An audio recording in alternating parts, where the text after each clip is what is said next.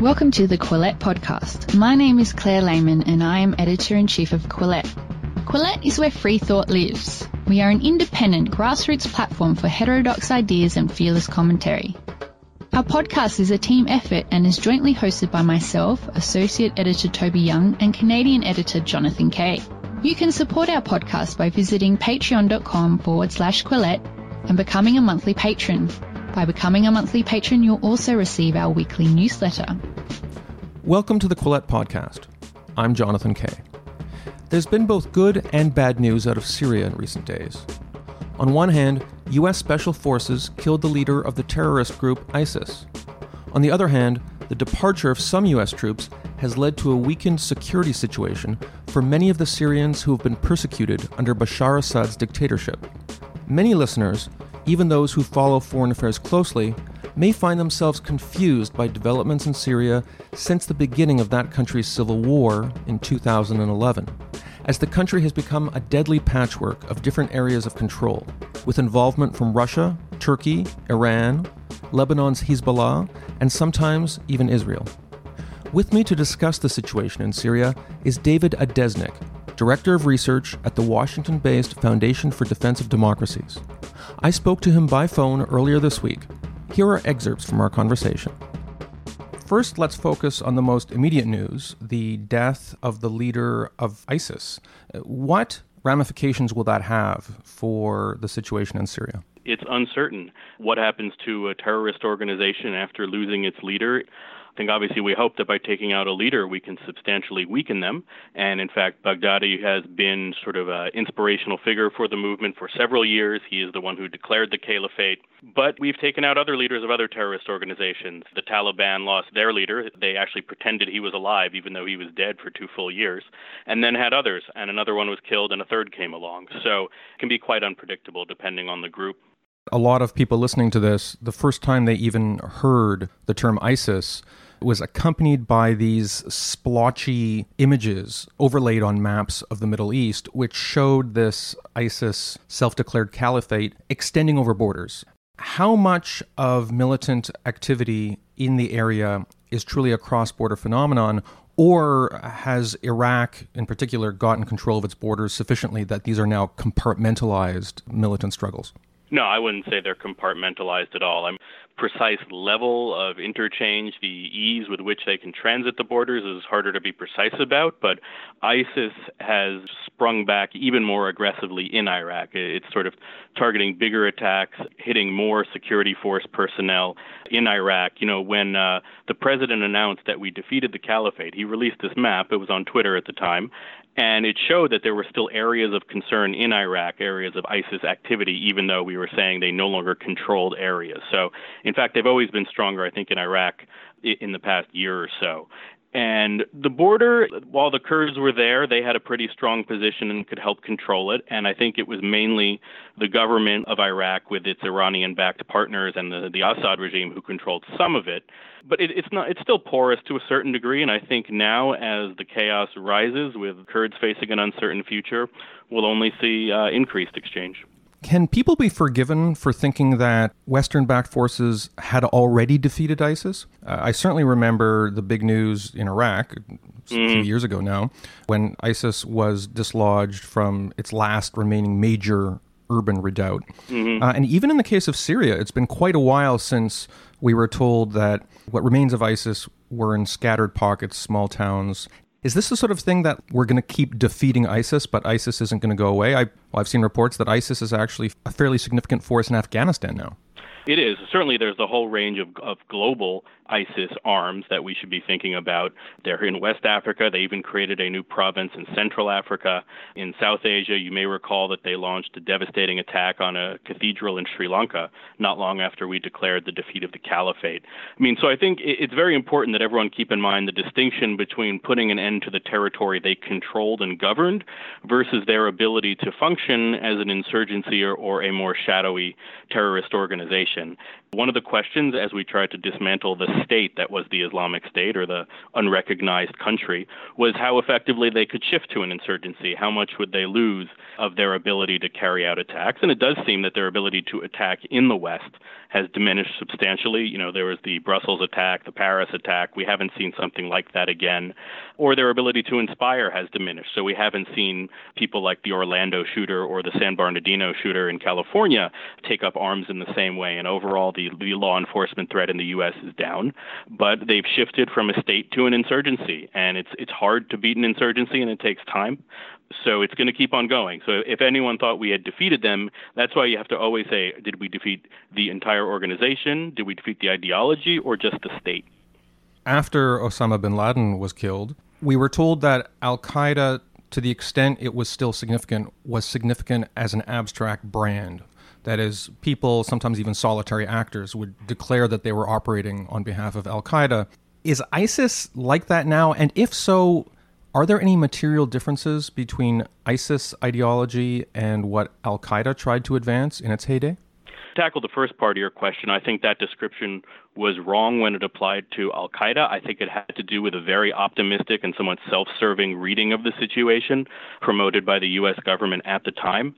Two of my colleagues here at FDD, Bill Roggio and Tom Jocelyn, the editors of the Long War Journal, were emphatic at the time that the U.S. government wasn't releasing sufficient information, and the more we learned about the Abbottabad raid, place in Pakistan where bin Laden was caught, and the more we learned about al-Qaeda operations afterward, that there was still operational control. Anyone who thought it was just a brand, that was undermined by documents showing that bin Laden's successor, Ayman al-Zawahiri, the Egyptian physician and number two in the organization at the time, meaning while bin Laden was alive, he was exerting operational control, managing details all over the globe, as far as West Africa. The New York Times reporter Rukmini Kalamaki did great work on this, went there with plastic bags to get documents out of battlefields, and showed that this was still happening. So I think it was a mistake then with al-Qaeda. We've seen that, and we shouldn't expect it to diminish to just a quote-unquote brand at this point either. I mean, we'll see. We don't know. Each of these is a unique matter. And you specifically asked, what about the ideology is different? And I think one of the key contrasts in ideology that distinguished al-Qaeda from the Islamic State is al-Qaeda had a very long-term view of when the caliphate could be reestablished, when there could be a state. It was potentially a century-long project, or even something beyond any horizon of anyone alive, that it would be the time when they could finally kick out every sort of Western-oriented dictatorship or other kind of dictatorship that was keeping them down in the Middle East. The Islamic State, in contrast, it said, no, we're going to build an Islamic State now, so the name sort of fits.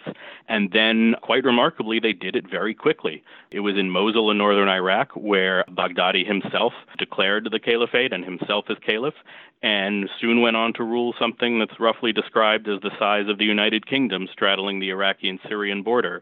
And that was just an amazing moment for people inclined to extreme Islamic beliefs, because they said someone is fulfilling our deepest wish. And tens of thousands of them went to volunteer, and many, many others committed terror attacks within their own countries.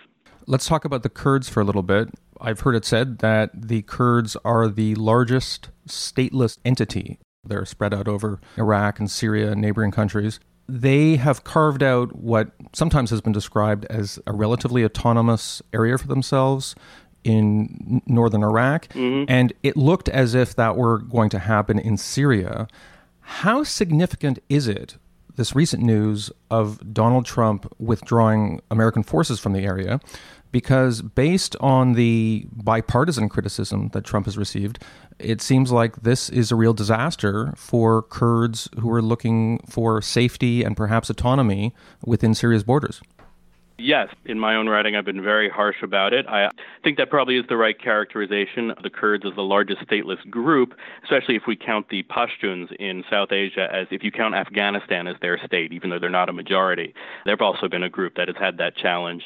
But the Kurds really aren't more than a minority in any of the four states where they have a main presence: Turkey, Iran, Iraq, Syria. So, what does it mean for them? What are they losing? So they really did have this good situation. It's important to note that it began in 2012 before there was a U.S. presence, that as Assad sort of had to retreat quite a bit and make difficult choices during the early phases of the uprising against him and the civil war, one of the strategic calculations he made was to basically let the Kurds handle their own affairs, mainly in northeastern Syria, that they would probably keep a lot of civil servants on, people at the oil companies would keep doing their job and to the extent they could keep pumping oil, and that actually never stopped in certain amounts and nowhere near the full capacity. So there was actually a pretty good relationship between the Kurds and the regime. They didn't like necessarily the way Assad ran things compared to what they might want for themselves, but it was workable, and they also had a relationship with Iran. They had some ties with Russia. So it was certainly better than perhaps dealing with the Islamic State, which is what they would soon have to do as Assad's situation worsened. And then there was the fight on Kobane, this border town right near Turkey, where the Kurds were besieged, and that was basically the moment where the Obama administration decided it had had enough. It was already sort of intervening a bit in Iraq to help the Yazidis and deal with ISIS, and then we started helping the Kurds there. The Turks laid back. Basically, they could watch the battle going on from their borders and didn't help the Kurds. The Turks were deeply implicated in promoting jihadist extremism in Syria the entire time, and it hasn't stopped. So we came in, we helped the Kurds, and the really remarkable success started under Obama, even though Trump takes pretty much all the credit for it, but it accelerated in 2017, carved out basically 30% of Syria from the Euphrates River to the northeast. So the Euphrates sort of cuts off a triangle of northeastern Syria from the rest of the country. And everything, it's not all Kurdish majority, but it was basically an area where the Kurdish-led force we built up, or the Kurdish-dominant force, the SDF, Syrian Democratic Forces, became an exceptionally influential player. And we only had a couple thousand troops. We weren't really, meaning we, the United States, the U.S. wasn't really involved so much in governance. So the Kurds really had a free hand to arrange things and run their affairs as they wanted. There were excesses as well as good moments, but compared to all the other people around them, they were running a relatively tolerant and functional state by the standards of the region. So the idea that now they're giving up major ground both to the Syrian regime, to the Russians, and the Turks while we retreat is a major loss of what they had. The conflict in Syria has been going on for a long time now. Is it still accurate to call it a civil war, or is Syria essentially a failed state that people are haggling over how it's going to be apportioned? I'd probably incline away from the failed state. I mean, it's as far as governments go, there's very little you would say about the Assad regime that's successful, but it's there and it's controlling sort of the northwest spine just inland from the Mediterranean, that is Syria's most populated area. It's pretty much utterly dependent on the Iranians and Russians, so it's really more of a client state than a failed state. A lot of the functions we would want from a state in terms of social services, economy, of course, any measure of political stability and freedom, it's not providing. But in terms of an entity that's controlling terrain and excluding others, it's relatively effective in that regard, and it's probably, especially given the U.S. reducing its influence, likely to increase. Whether we call it a civil war is a bit more complicated. The place where Baghdadi was caught in the raid in northwest Syria, there continues to be pretty much a warlike situation and all sorts of atrocities such as bombing hospitals by the government and its Russian backers. That sort of sounds a lot like a war. And of course, there's the area we were just talking about in the northeast, where there was really very little violence going across that Euphrates River line, but to the extent that Assad still said his goal was to bring every inch of Syria back under his centralized control, you may have had something that resembled a pause in a civil war. Do you think it's realistic that the Syrian government will accomplish Bashar Assad's ambition and reclaim every square inch of Syrian territory? I think the odds are pretty low, but certainly if we withdrew everyone, as Trump intended to do, and left nothing behind, that was going to increase it substantially. If the U.S. really took every last one of its troops out, without the intelligence, surveillance, airstrike, and supporting capabilities that we provided, the Kurds and some of the other Arab components of the SDF, the Syrian Democratic Forces, they had tremendous numbers, but without those extra capabilities, they really would have a very hard time and might not want to just spill a lot of blood for what would eventually be a loss. And as they actually did, they pretty quickly cut a deal with the regime and would likely say, we'll accept you back. Just give us a little measure of control, a slightly better deal than we had before. And that was on its way to happening. The two tougher areas are going to be the parts controlled by the Turks. So the Turks already last year invaded an area called Afrin that was Kurdish controlled and are basically in there. Reports indicate they're basically flushing out the Kurdish population and trying to replace it with a more pro-Turkey population, something pretty close to ethnic cleansing. There was even an earlier Turkish incursion in 2016 where they did something else in another Kurdish area. It's going to be very hard to see how Assad gets those back. In a way, it's really in Putin's hands. He's the power broker who can decide how far Turkey can go and how far Syria can push back. He has good ties to both of them as well as to Iran, who's a key player.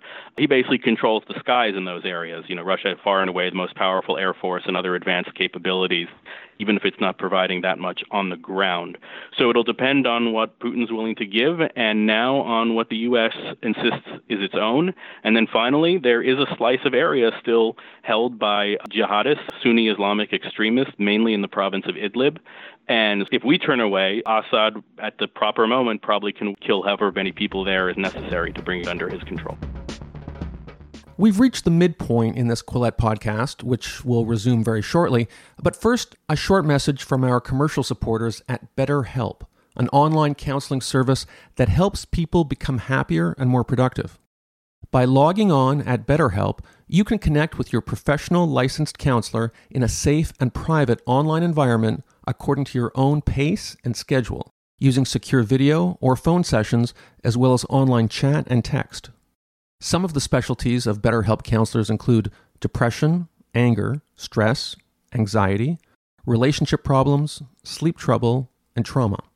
BetterHelp uses a network of 3,000 licensed therapists across all 50 U.S. states, and you can switch therapists at no charge to make sure you find the right fit. Financial aid is available for those who qualify. And of course, anything you share with the professionals at BetterHelp is strictly confidential. Quillette podcast listeners get 10% off their first month service by using the discount code Quillette. If you'd like to know more, please go to betterhelp.com/Quillette. That's betterhelp.com/Quillette. And now back to our podcast. Where do you get your information about Syria? If you're not an Arabic speaker, are there ways that people listening to this could get raw news reports from the region that aren't filtered by traditional mainstream channels? That's a good question. So in a way, I am an aspiring Arabic speaker. Despite 3 years of coursework, I can't claim to have really useful abilities. As an institution, FDD, we make a point of always having advanced or native Persian and Arabic speakers here. So in terms of the collective work we do, it's always going to be informed by consultation with the primary language material. And it's a team effort, and I should give a shout out to my colleagues in that regard. There are some interesting places. There's a website called Syrian Observer, which basically just translates into English local media. I believe it's supported by the EU funding of some kind, but you don't quote me on that. But they translate a lot of the material from whether it's the Syrian Arab News Agency, which is Assad's news propaganda organ, from any number of the opposition media outlets. Twitter is actually a remarkable resource. There's plenty of things to dislike about Twitter, but a lot of really interesting people are on it and giving firsthand accounts. And then you also have really informed English speakers who are top Syria analysts who are filtering that material and try to assess its credibility and, say, okay, is this a real video of a killing or a hospital bombing taking place, or is this something someone borrowed perhaps from another civil war and are just telling people it's Syria?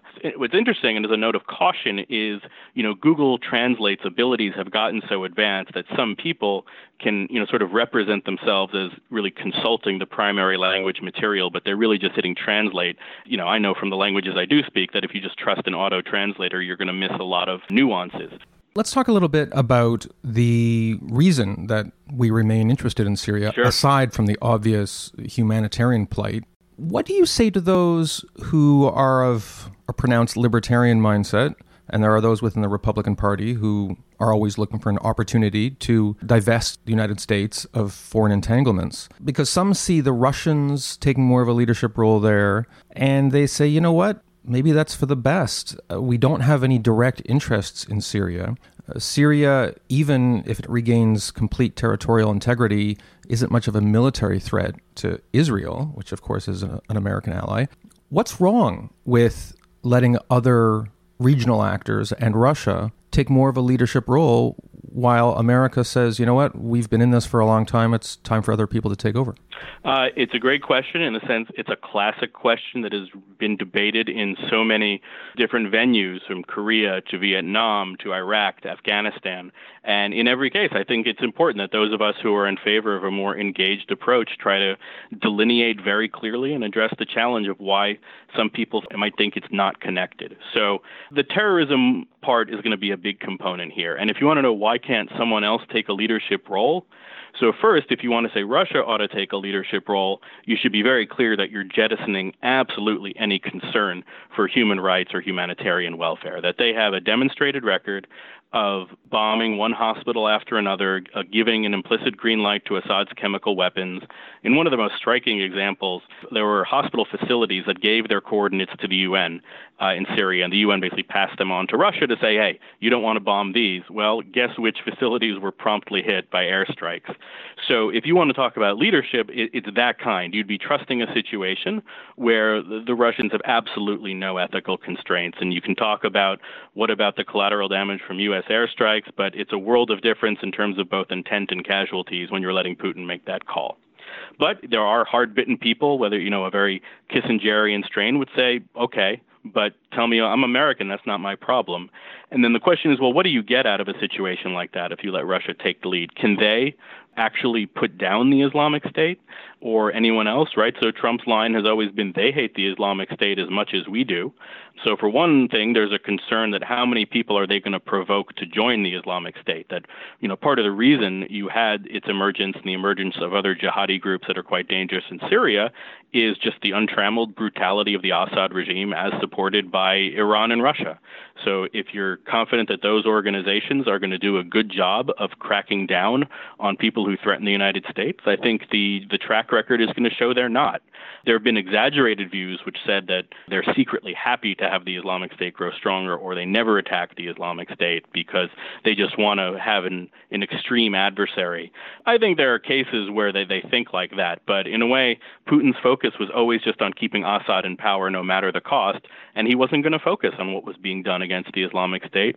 And I'd go another step further and say I doubt he has the capabilities. Russian special forces could not have gone in and organized a coalition with 60,000 Kurdish and Arab fighters to bring down the Islamic State, nor could they have brought in dozens of other foreign actors, British, French, Gulf states, etc. So certainly in Syria, it's going to relate to terrorism. You brought up the question about Israel, but it's actually quite important to realize that there is a major threat to Israel in especially southern Syria, but also elsewhere. Part of the price of Assad being saved by Iran, which provided the ground forces while Putin provided the air forces, is that southern Syria is gradually becoming a launch pad for Iran to put missiles or other kinds of rocket attacks into northern Israel.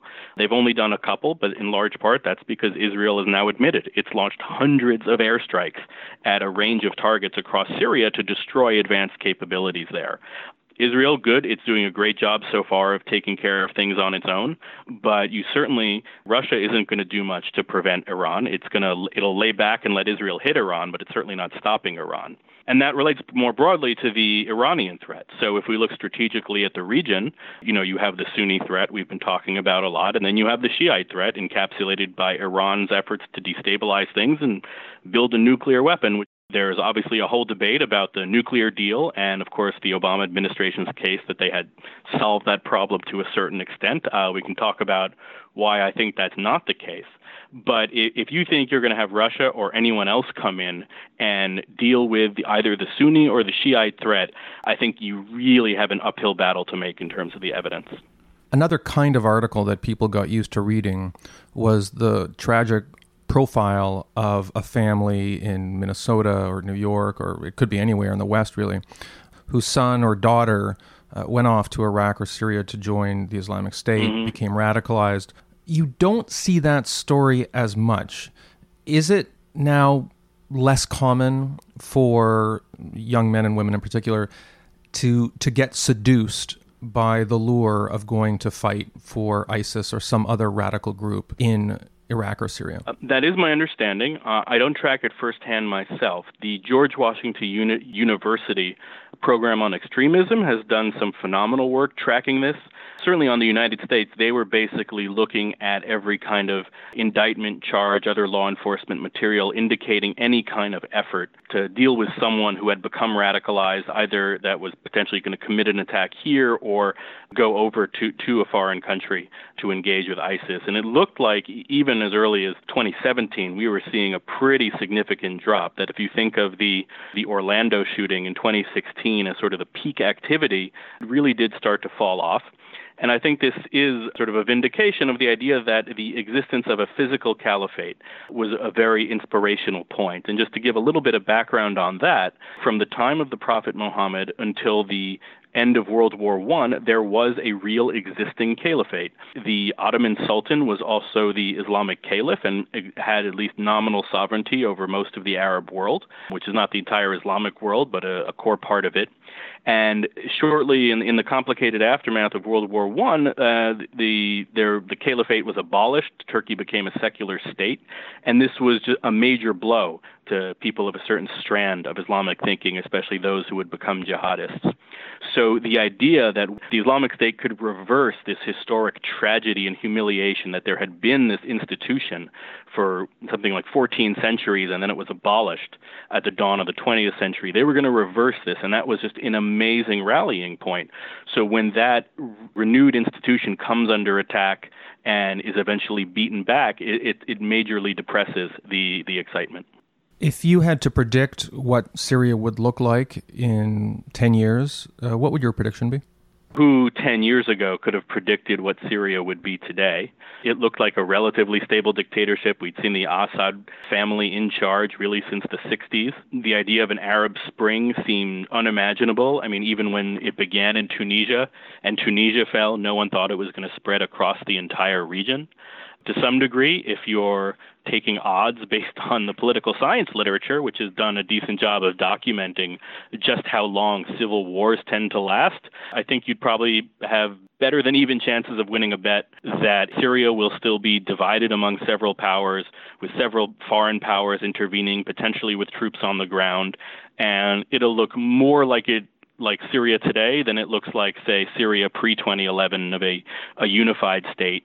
You know, Russia and Iran have a point that they don't abandon their allies. One might add, no matter how loathsome those allies are, they'll stick behind Syria for as long as it lasts. Iran strategically assesses Syria as pivotal and believes it can't lose that link to Hezbollah and Lebanon. And Russia, of course, has tried multi-decade or close to century-long deals for its military bases, both naval and air. So, you know, the wild card may be the United States. I mean, the point I would make if I was trying to persuade Americans there is a case for engagement. It's not just about all the issues we mentioned a minute ago, that we have these interests in Syria. What we actually had up until this inviting the Turks to cause chaos was stability at a very low cost. We had 1,000 troops on the ground, which is a fifth of what we had just next door in Iraq. Those 1,000 don't add a lot of cost given the overall presence and security structure we have in the Middle East. They were taking very few casualties. The overall number for Iraq and Syria together in the campaign against the Islamic State over the past 5 years is 17 fatalities in battle, according to the Pentagon, and most accounts say that 8 of those are in Syria, with 9 in Iraq. Doesn't include non-combat. Obviously, you can have a car crash over there, too, unrelated to combat. So the point is, we had actually finally gotten to a place where, unlike Iraq or Afghanistan, where at points we had 100,000 or 150,000 troops, in Syria, it was a couple thousand or even down to 1,000 with a fair amount of stability in protecting our interests. It was basically a sustainable presence financially and militarily, and it would be foolish to turn our back on that. The Arab Spring, it's not a phrase you hear that often, and when you hear that phrase, it's typically with a note of sad irony. Is there anywhere in the Arab Middle East where the early promise of the Arab Spring still has appeal? The closest thing to a green shoot of freedom is probably Tunisia, where they just had an election. Some of my colleagues actually went to monitor it. It's the only place really where you've seen alternation in power, where people have been elected, have controlled the government, Islamist, non-Islamist, and have then handed off when the other side did better at the polls. So there's a lot going wrong in Tunisia as well, economically, as a place where extremists made a lot of inroads, and Tunisia sent quite a large number of young men to fight for the Islamic State. I don't mean the government, of course. I mean that young men decided on their own to do it, and for whatever reason, they didn't have a problem, turning their back on their home. But, all in all, if we're going to look at one place that holds out some sort of promise, that would be it. I think there were a lot of people who were inclined to the somewhat condescending belief that population of Arab countries either had a natural preference for stability or just would never mobilize themselves for various reasons and challenge their governments, that they really didn't see an appeal. We've seen this play out in Asia and elsewhere. People say, other people don't have an interest in Western values or in freedom. That's just something that it's a cultural artifact of the West or of a particular strain of thinking in the West. And we saw that those people are willing to rise up out of dissatisfaction, and what they begin to ask for, sometimes it's freedom as we think of it, other times it's a freedom more in line with Muslim Brotherhood thinking on the matter. But now we're seeing big protest movements in both Lebanon and in Iraq, where again, when people are not satisfied, when their governments are failing them, they are ready to take to the streets rather than taking weapons in their hands. They take to the streets in a generally peaceful manner, but there's certainly been violent issues, and try to demand better. I don't think we're necessarily headed for good outcomes in either Lebanon or Iraq for a number of reasons, but certainly what has changed is no one really takes it for granted anymore that if you're a dictatorship in the Middle East, you can trust that your people won't come out in the streets and try to take you down if you abuse them. David Adesnik of Foundation for Defense of Democracies, thank you so much for joining us on the Quillette podcast. It's been my pleasure. If you would like to support Quillette, please consider becoming a patron. Head to our Patreon page. That's patreon.com/Quillette. If you haven't already, follow us on social media. We're on Twitter, Facebook, and Instagram. Do you like what you're hearing? Perhaps you would like to read more about the issues in today's discussion. Head to Quillette.com where you will find more content.